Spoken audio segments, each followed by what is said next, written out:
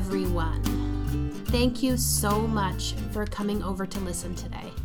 I'm Sue Van Raes, nutritional therapist, food psychology specialist, author, and founder of Boulder Nutrition here in Boulder, Colorado.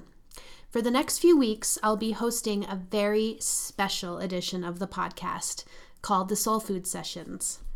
The Soul Food Sessions are bite-sized morsels of wisdom from our 2018 guest teachers, little tasters here and there from me, and some sweet shares from my past participants of my online program, The Yoga of Eating, a 6-month course and community to heal your relationship to food and your body. Registration is now open. Over the next few weeks, you will get mini appetizer plates to sample through the Soul Food Sessions. We have amazing content coming for you. And if you like these little tasters and teachings, I guarantee that you are going to love the Yoga of Eating online course and community. The Yoga of Eating begins this January. This is my most complete body of work, combining nutritional therapy, food psychology, yoga, meditation, embodiment practices, recipes, resources, and our wonderful group of online guest teachers. You can find out more at theyogaofeating.com. I could not be more excited to share with you this very special edition of Satiate, and I am also incredibly grateful to be offering you some of the most potent wisdom from experts all over the country. So pour yourself a cup of something wintry and warming, settle into your favorite spot, and enjoy this soul food session. Well, thank you so much for being here today on this beautiful new year, or whenever it is you're listening to this podcast. And personally, I'm a lover of beginning anew, of taking a little inventory of what it is that I'm working on or what it is I want to focus on in my life, and creating some practices to support those things in being even more thorough and in-depth and productive, I guess you could say.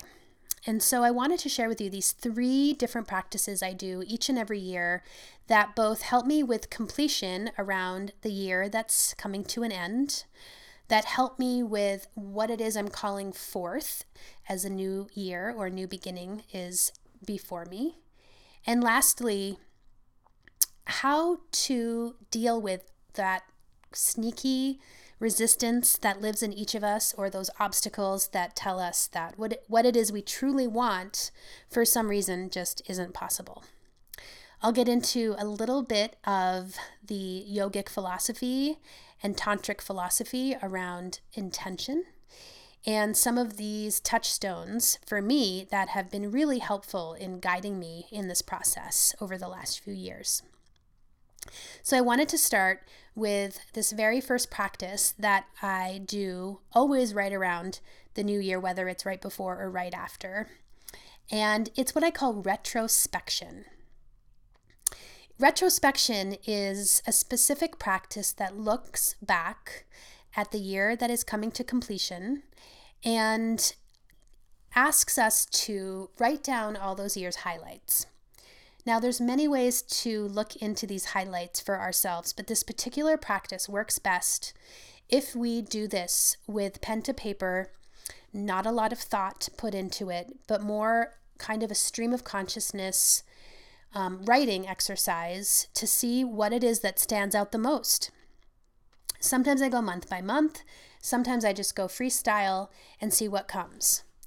And it's really interesting if you can maybe set your timer for 10 or 15 minutes and just allow that free writing to happen. You can really access your subconscious and unconscious mind this way.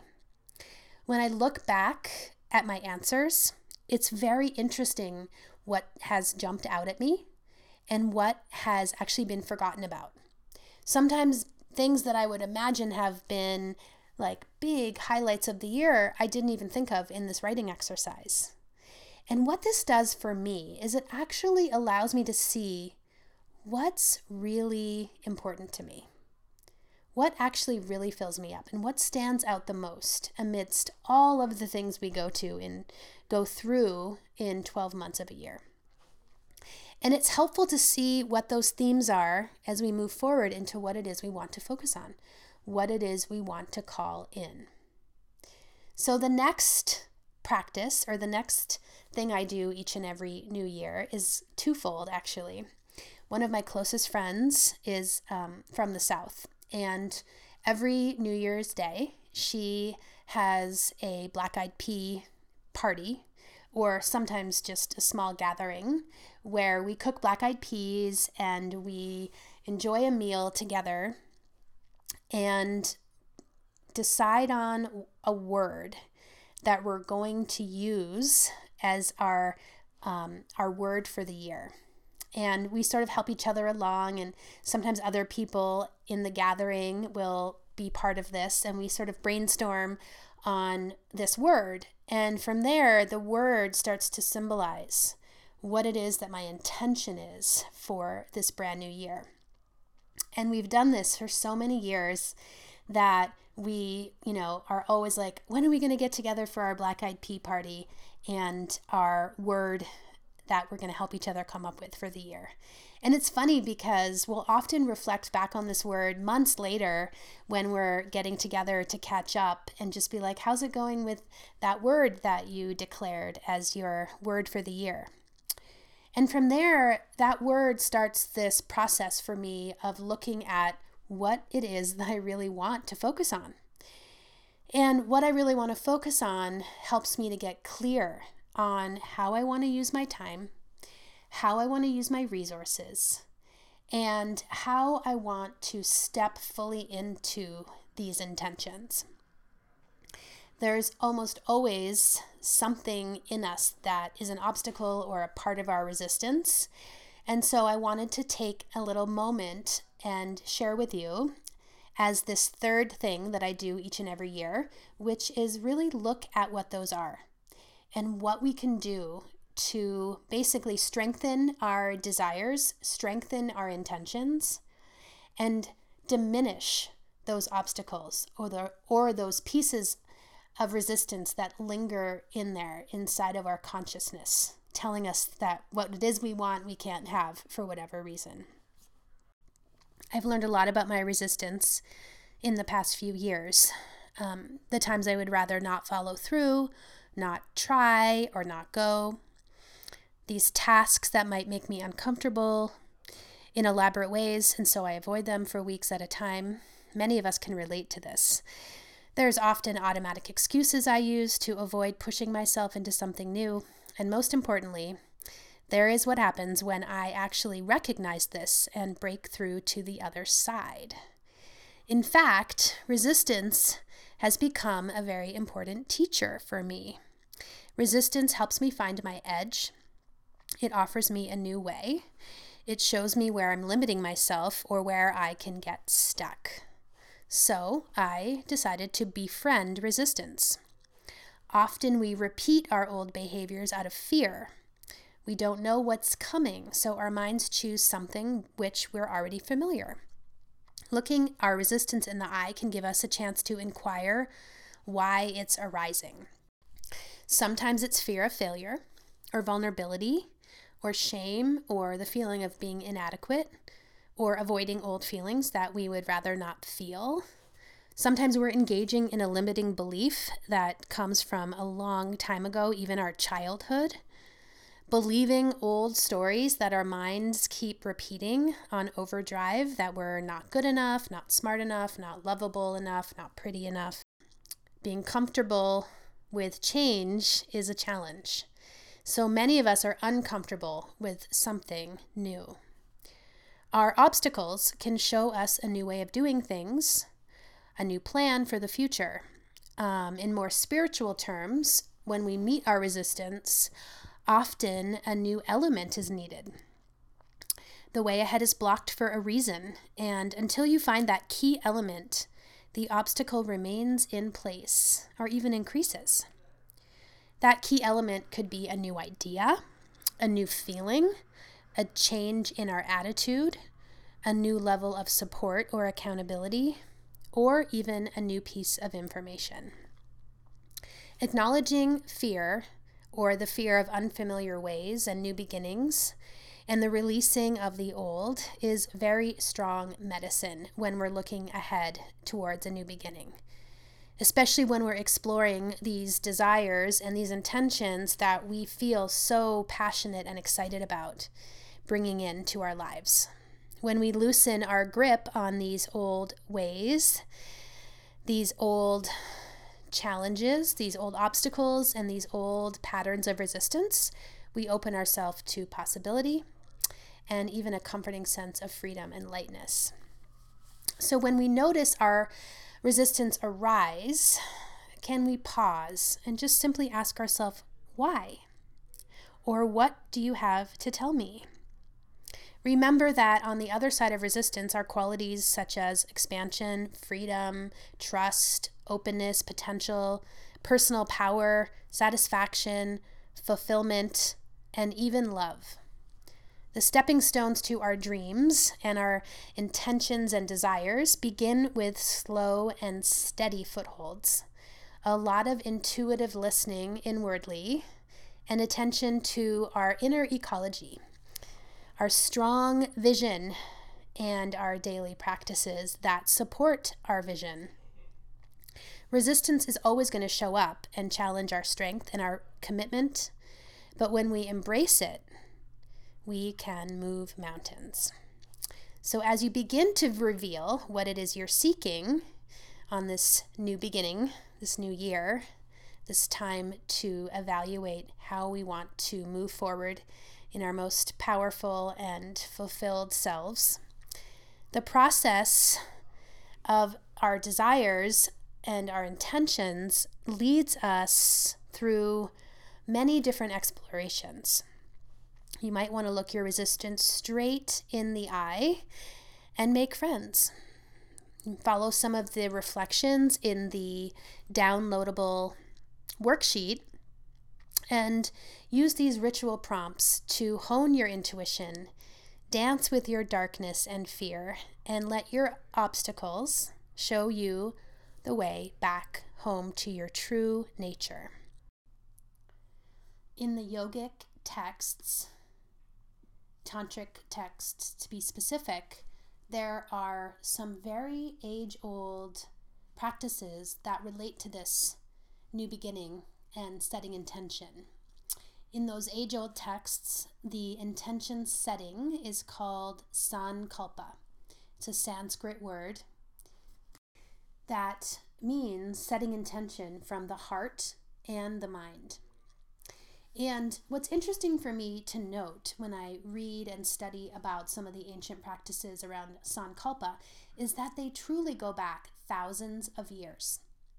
So while intention and intentional living and being clear on our focus right now feels like a trendy sort of thing to do in the world, it actually has a very potent and powerful history. Human beings have been doing this for thousands of years. There's something to it. And it doesn't mean it's foolproof. There's plenty of curveballs that can get thrown our way in life from the external world, and sometimes even from the internal world that we can't control. But when we know what we're truly focusing on and what we're really prioritizing in our life, it helps us to clear away the clutter. So in the ancient texts, sankalpa is more than just a goal. It's more than just something we want, but it's something that we want or that we vision for ourselves that comes from a really deep-rooted personal passion and soul purpose perspective. It's aligned with our higher self and the good of others in our lives.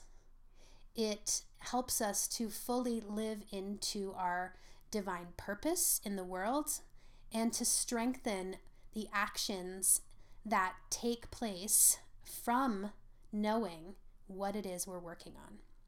So many times I see this happen with people, including myself, where we're so focused on what we want and yet the actions to follow do not match up. I'm sure you can all think of a time in your life where you have an example of that in yourself. The human consciousness and the human dilemma is tricky. It's a trickster.